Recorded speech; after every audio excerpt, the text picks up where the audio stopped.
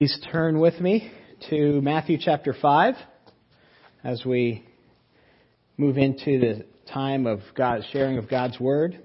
We're in the Beatitudes, and we've looked at the first three 2 weeks ago before Easter. And today we'll be concentrating on verses 6 and 7 of chapter 5 in Matthew. The PBS series Civilizations surveys the role of art, how the role of art plays a vital role in ancient civilizations. Near the end of episode 1, viewers are taken to the Mayan city of Calakmul in Mexico. The city was once one of the most influential metropolitan areas in their vast empire. Entombed beneath a canopy of trees rest the remains of more than 6,500 buildings. The tallest is a massive, ornately decorated temple which rises more than 15 stories into the air. Standing at the foot of this massive ziggurat, abandoned for more than 1,000 years, an unnamed archaeologist explains, ultimately, all civilizations want exactly what they can't have: conquest of time. So they build bigger and higher and grander. And if they could build their way out of mortality, they would. But it never works. There always comes a moment when the most populous of cities, with their markets and temples and palaces, are simply abandoned. And that most unrelenting leveler of all, Mother Nature, closes in, covering the places with desert sand or strangling it with vegetation. And then civilization dies the death of deaths, invisibility. That's the way of all earthly kingdoms. Just go down the list. The Mayan, the Aztec, the Inca, the Assyrian, the Babylonian, the Persian, the Greek, the Roman, the Ottoman. And if the Lord tarries, future archaeologists will be hacking away vegetation from the Empire State Building. But there is one kingdom that will never end, that we're told in Scripture over and over and over again. It will never end, and that is God's kingdom. In the beginning of Jesus' ministry, back in chapter 4, if you remember, he begins to proclaim this everlasting kingdom is coming, right? It's being born. 3 weeks ago, we began to look at this new kingdom, and we saw that it had a new creed to it. In verse 17 of chapter 4, Jesus says, "Repent, for the kingdom of heaven is near." The creed of this new kingdom is repentance. The only way to enter into this new kingdom is on your knees. This new kingdom also has a specific call, a new call, if you will. Just 2 verses later in chapter 4, in verse 19, Jesus says, "Follow me." You remember he's looking at these fishermen and he says, "Follow me and I will make you fishers of men." Follow me. We are called by our Master to follow him. That's the call of the new kingdom, even up to and including our own personal Via Dolorosa's. And then here in the Beatitudes, Jesus moves in and begins to describe the citizens of heaven. What he's doing in the Beatitudes is he's describing the citizenry of heaven. Look with me at chapter 5, verse 1. Seeing the crowds, he went up on the mountain, and when he sat down, his disciples came to him. And he opened his mouth and taught them, saying, "Blessed are the poor in spirit, for theirs is the kingdom of heaven. Blessed are those who mourn, for they shall be comforted. Blessed are the meek, for they shall inherit the earth. Blessed are those who hunger and thirst for righteousness, for they shall be satisfied. Blessed are the merciful, for they shall receive mercy. Blessed are the pure in heart, for they shall see God. Blessed are the peacemakers, for they shall be called sons of God. Blessed are those who are persecuted for righteousness' sake, for theirs is the kingdom of heaven. Blessed are you when others revile you and persecute you and utter all kinds of evil against you falsely on my account. Rejoice and be glad, for your reward is great in heaven. For so they persecuted the prophets who were before you. 2 weeks ago, we began looking at the first 3 of these descriptions of who we are. And we saw that citizens of the kingdom of God are people who know that they are weak and needy. That's really what the first 3 are saying. The citizenry of this new kingdom of God are weak and needy. Blessed are the poor, Jesus says. People who know they cannot live up to God's standard. Blessed are they who know this, who know that they are spiritually bankrupt. For theirs is the kingdom of God. Theirs is the kingdom of God. They are citizens of this kingdom, people who know that. Then Jesus says, blessed are those who mourn, people who really hate their sin and mourn over their sin. This should describe you and me, brother and sister. For they shall be comforted, now in part, when Christ comes in full. And he goes on to say, blessed are the meek, people who say, like their Savior, if there's a sacrifice someone needs to make, I'll make that sacrifice. You see, those people who are willing to look weak and needy now will reign and rule when Christ comes again.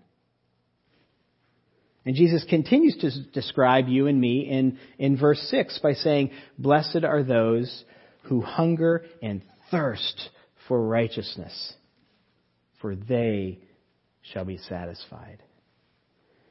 You see, kingdom citizens yearn for a life that pleases God. Kingdom citizens, people that are part of God's new kingdom, yearn to please God. True believers are absolutely desperate to please God. The movie Castaway is a story of Chuck Nolan, played by Tom Hanks, who's a top engineer for FedEx, if you remember, and becomes stranded on a South Pacific island after a horrific plane crash. The day after, when he's washed up on the beach, his only concern greater than the fear of being stranded is his desperate need for water. Do you remember this? He is dying of thirst, literally. After he discovers coconuts falling from the trees around him, Norman frantically attempts to open one. Do you remember this scene? If you do, he repeatedly tries to throw the coconut again and again and again against a rock wall to no avail. It doesn't crack at all. Next, he uses all his strength to pound the coconut on a rock, and he's pounding, but the coconut will not release its liquid. The scene goes on and on as Nolan desperately tries to free this liquid, this life-giving liquid from this coconut. Eventually he does break it open, if you remember, and it cracks open and the water spills out onto the ground. And he raises up one little piece of it and gets a couple drops into his mouth. Jesus uses the metaphor of hunger and thirst to convey a type of desperation that we should have to live a righteous life.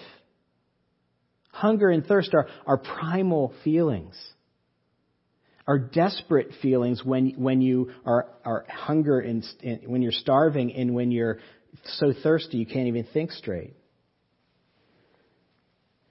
We should be that desperate to live a life that pleases God. That's what Jesus is saying. Citizens of His kingdom are desperate to live a life that pleases God. And this beatitude challenges each of us, doesn't it? It challenges us to ask that uncomfortable question, are you absolutely frantic to please God? Do you have that type of urgency to live a righteous life? Or has time simply dulled your desire for this?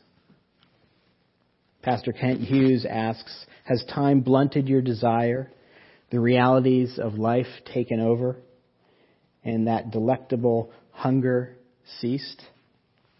Are you now content to live a life of lesser, limited devotion?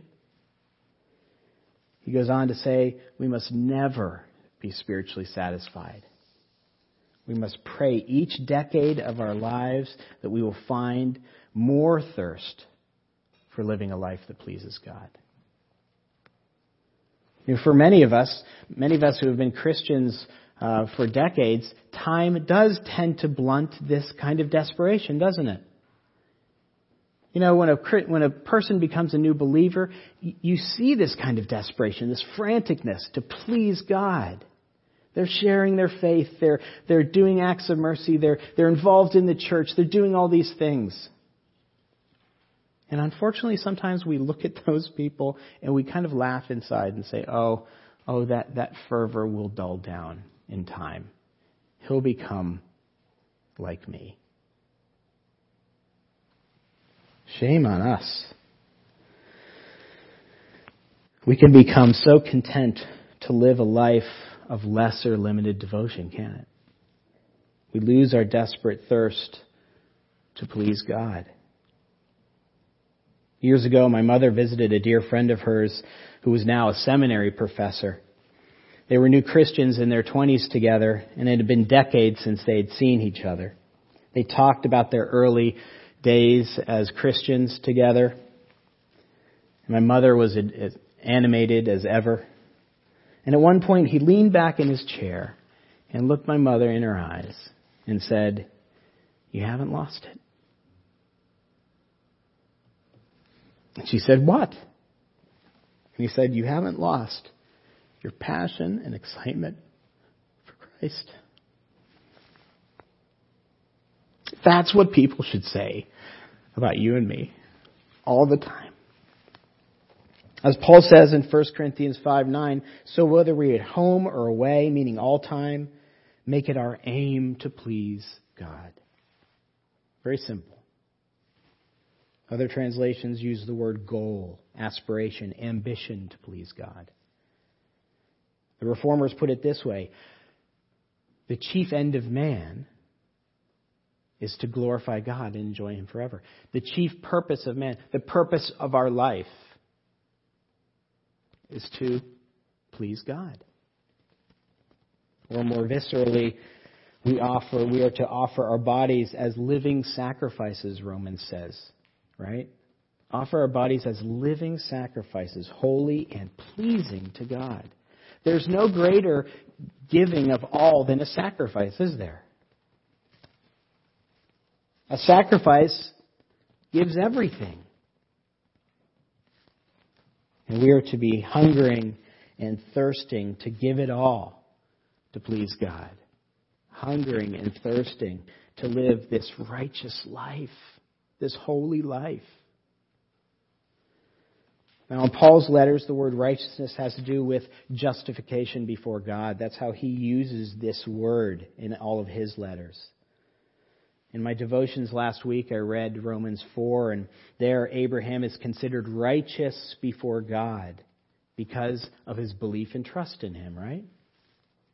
And that trust, it says there, was counted as righteousness.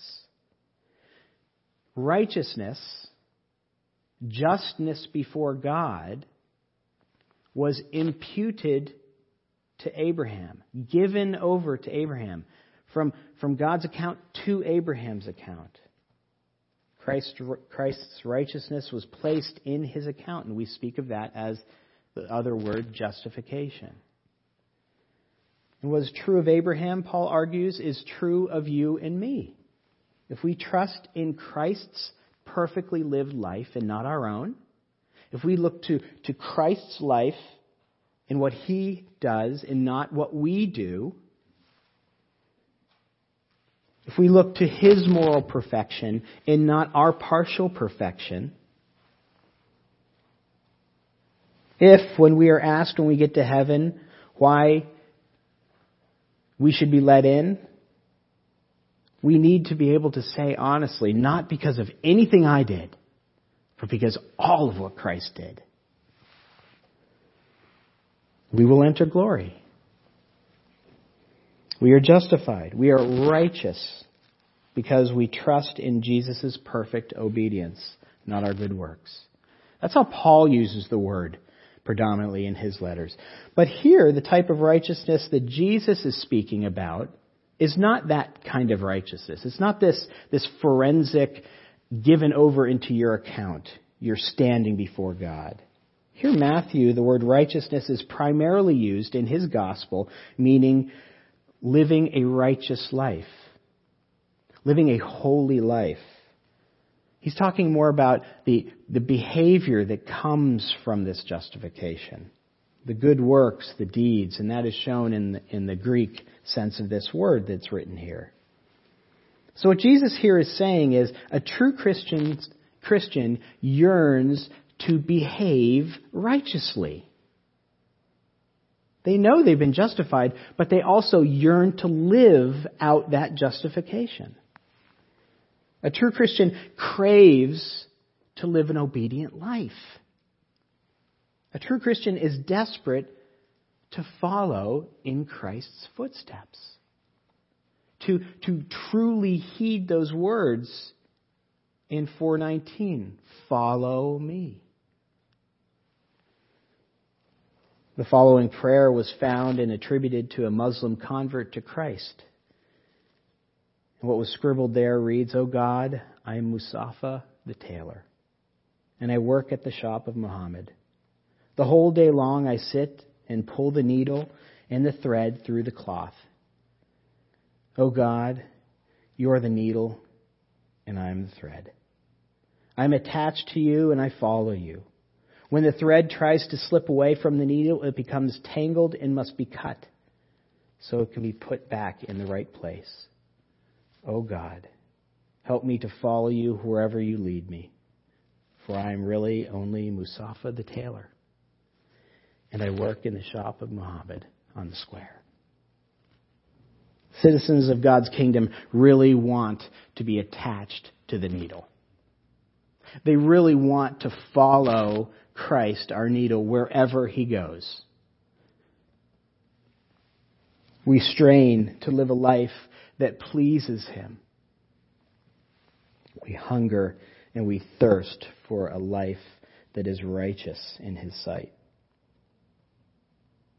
Is that the type of primal desire that is familiar to you?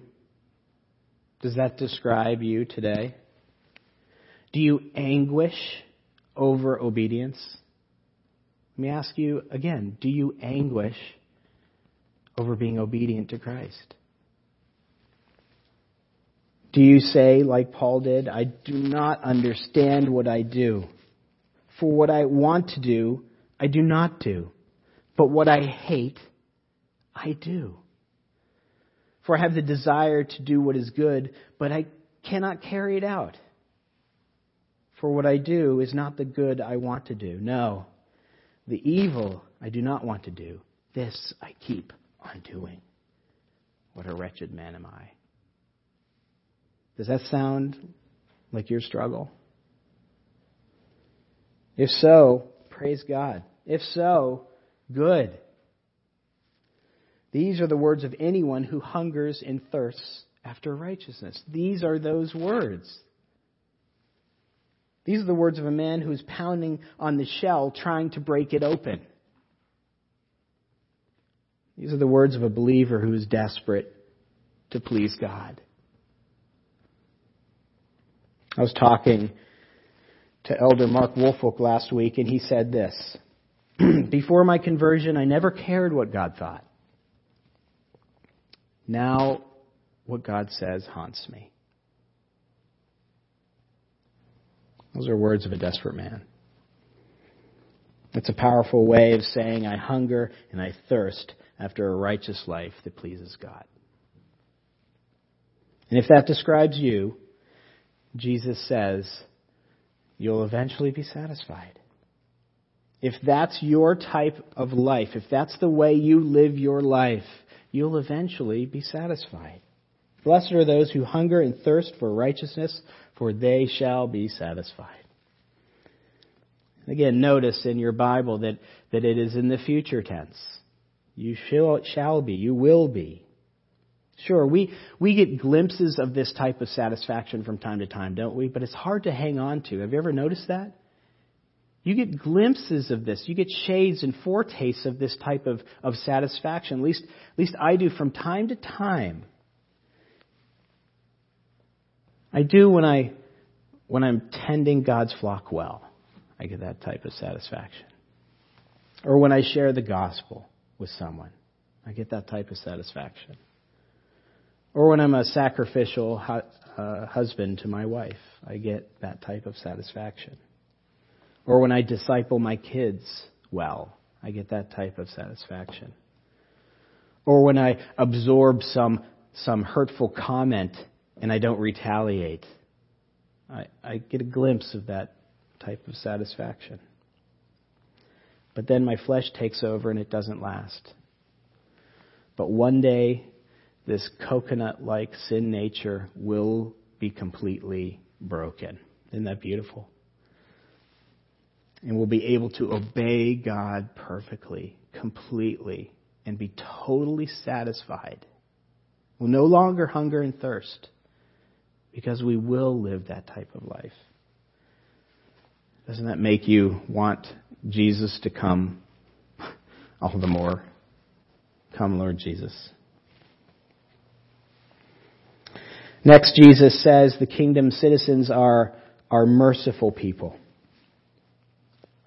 Blessed are the merciful, for they shall receive mercy, Jesus says. People who live in God's kingdom have hearts that are bent towards mercy, that are bent towards compassion, that are bent towards forgiveness. That should describe your heart. And as we meditate on this particular beatitude, I know when I did this week, two reactions begin to creep in. Blessed are the merciful, for they shall receive mercy. What happens to you in your heart when you hear that? Well, in my heart, I can be tempted to make it into a work, right? Our flesh says, okay, I'll be merciful so that I receive mercy. That's what my heart does with it. Okay, that's my motivation for mercy. The carrot on the end of the stick. That's how our flesh operates. That's how the world works, isn't it? But that's not how God works in His upside-down kingdom. It doesn't work that way. That's not what this is saying. The kingdom does not work on a quid pro quo basis. You do this, then you get this. That's not how God's kingdom works. We have to constantly preach that part of the gospel to ourselves when this creeps in, don't we? And remember that a gift is not a gift if it is earned. A gift is not a gift if it is earned. The gospel always comes wrapped. And you and I can never be merciful enough to earn any type of mercy. But there's a second reaction that happens, maybe not in our hearts. I know that this one happens in my mind. This beatitude gets a little scary once I start thinking about it. Because apparently the blessing is reserved for the merciful. And I can't speak for you, but I'm not always merciful. I'm not always merciful. In fact, I struggle with mercy to begin with. This is the same type of fear that can overtake us when we're saying the Lord's Prayer, isn't it? Forgive us of our sins as we forgive those who sin against us. What does our mind do with that one? The same thing. Does the amount I'm forgiven depend on the amount I forgive? Boy, if that's true, I'm in trouble. Does my salvation actually depend on my forgiving others? Is that what that is saying? Is that what Jesus is teaching his disciples to think of? Again, that makes the good news not so good. It makes it into a work. Okay, I will forgive so that I'll be forgiven. No, neither of those is true. Both in the Lord's Prayer and here in the Beatitude, it is simply a description of who kingdom citizens are, not something to aspire to. Who they are. Who people in this kingdom just are naturally. They're merciful people. What's going on in both here and the Lord's Prayer is a description of us, a description of kingdom dwellers. You see, dwellers in the kingdom of God are forgiving people. Why? Because they've been forgiven so much. Dwellers in the kingdom of God are merciful people. Why? Because they have been shown such great mercy. That is what Jesus is trying to teach here. That's what Jesus is trying to teach later on in the Gospel of Matthew in chapter 18 with the parable of the unmerciful servant. You know the story. The slave owed the master some, in current currency, $20 million, an impossible debt. And the slave pleads for his debt to be forgiven. And incredibly, the master forgives the whole debt. And the slave goes out and he bumps into another slave that happens to owe him 3 months' wages. And he asks that slave to pay him back, and the slave can't pay him back, and so he has him jailed until he can pay back his debt. And the master hears about this and calls the first slave back in. And you remember what he says? He says, "You wicked servant, I forgave you all your debt because you pleaded with me. Shouldn't you have had mercy on your fellow servant just as I had mercy on you?" The point Jesus is making is just crystal clear, right? Mercy properly understood begets mercy. Let me say that again. Mercy that you're shown, properly processed, both in mind and heart, properly processed, begets mercy.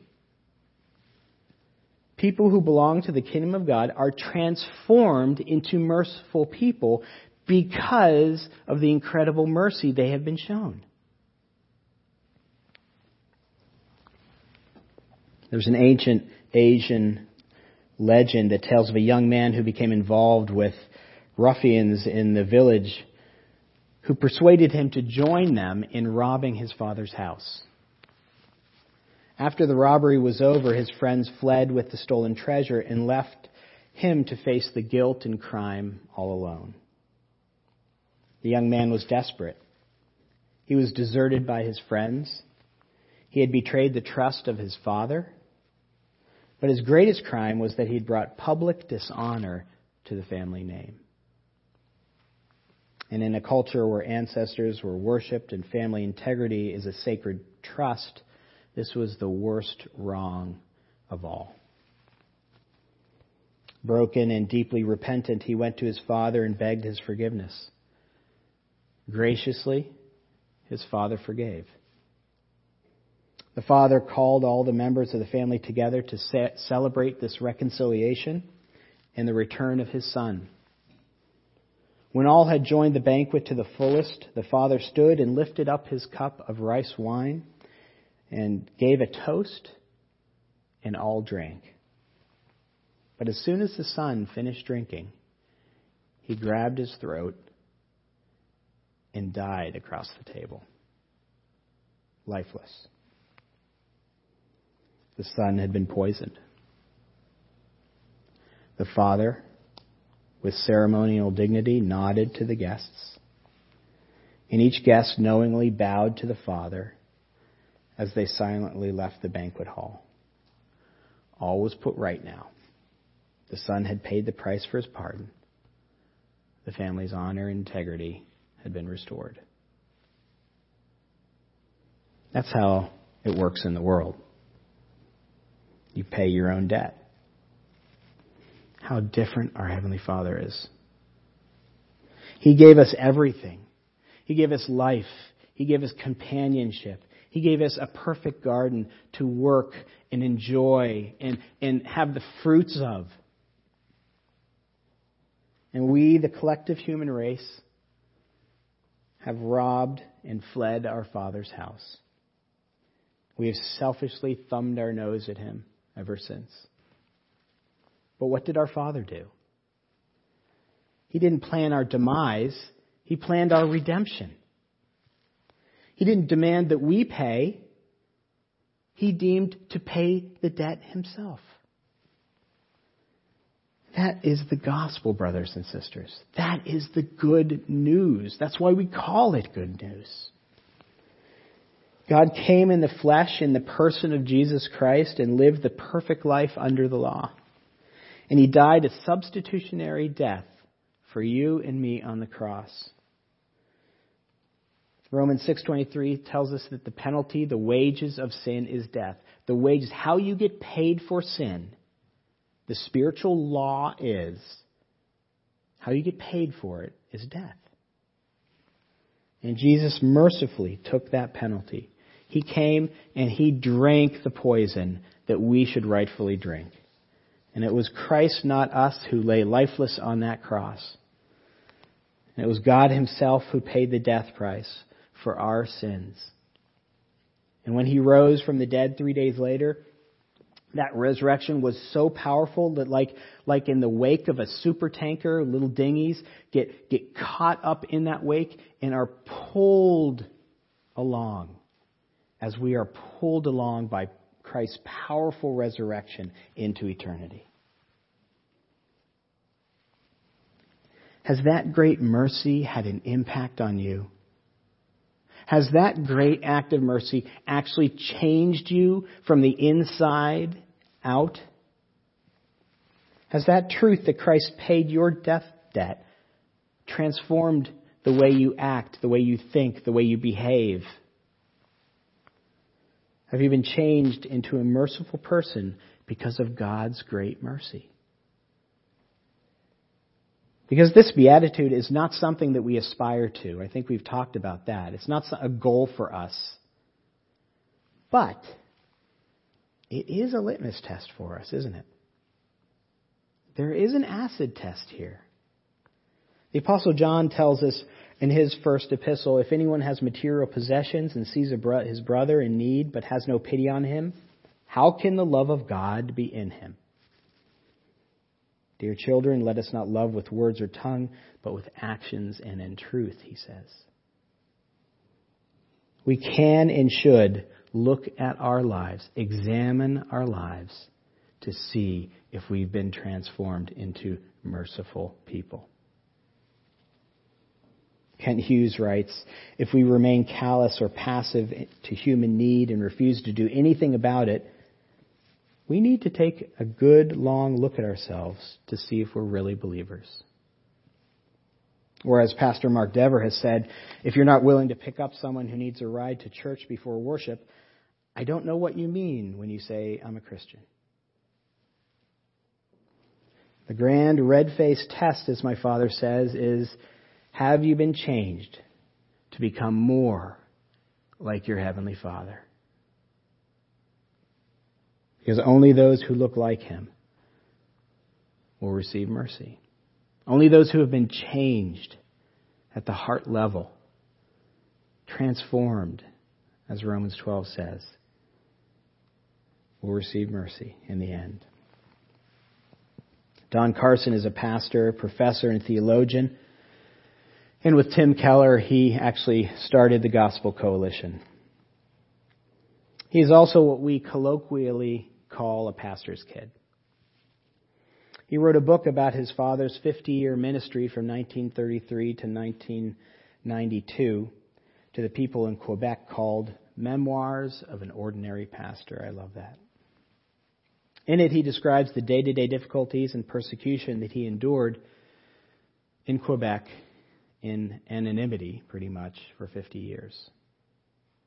He writes lovingly about the death of his father in his book, and he says, "When Dad died, there were no crowds outside the hospital, no notice in the papers, no announcements on television, no mention in Parliament, no notice in the nation.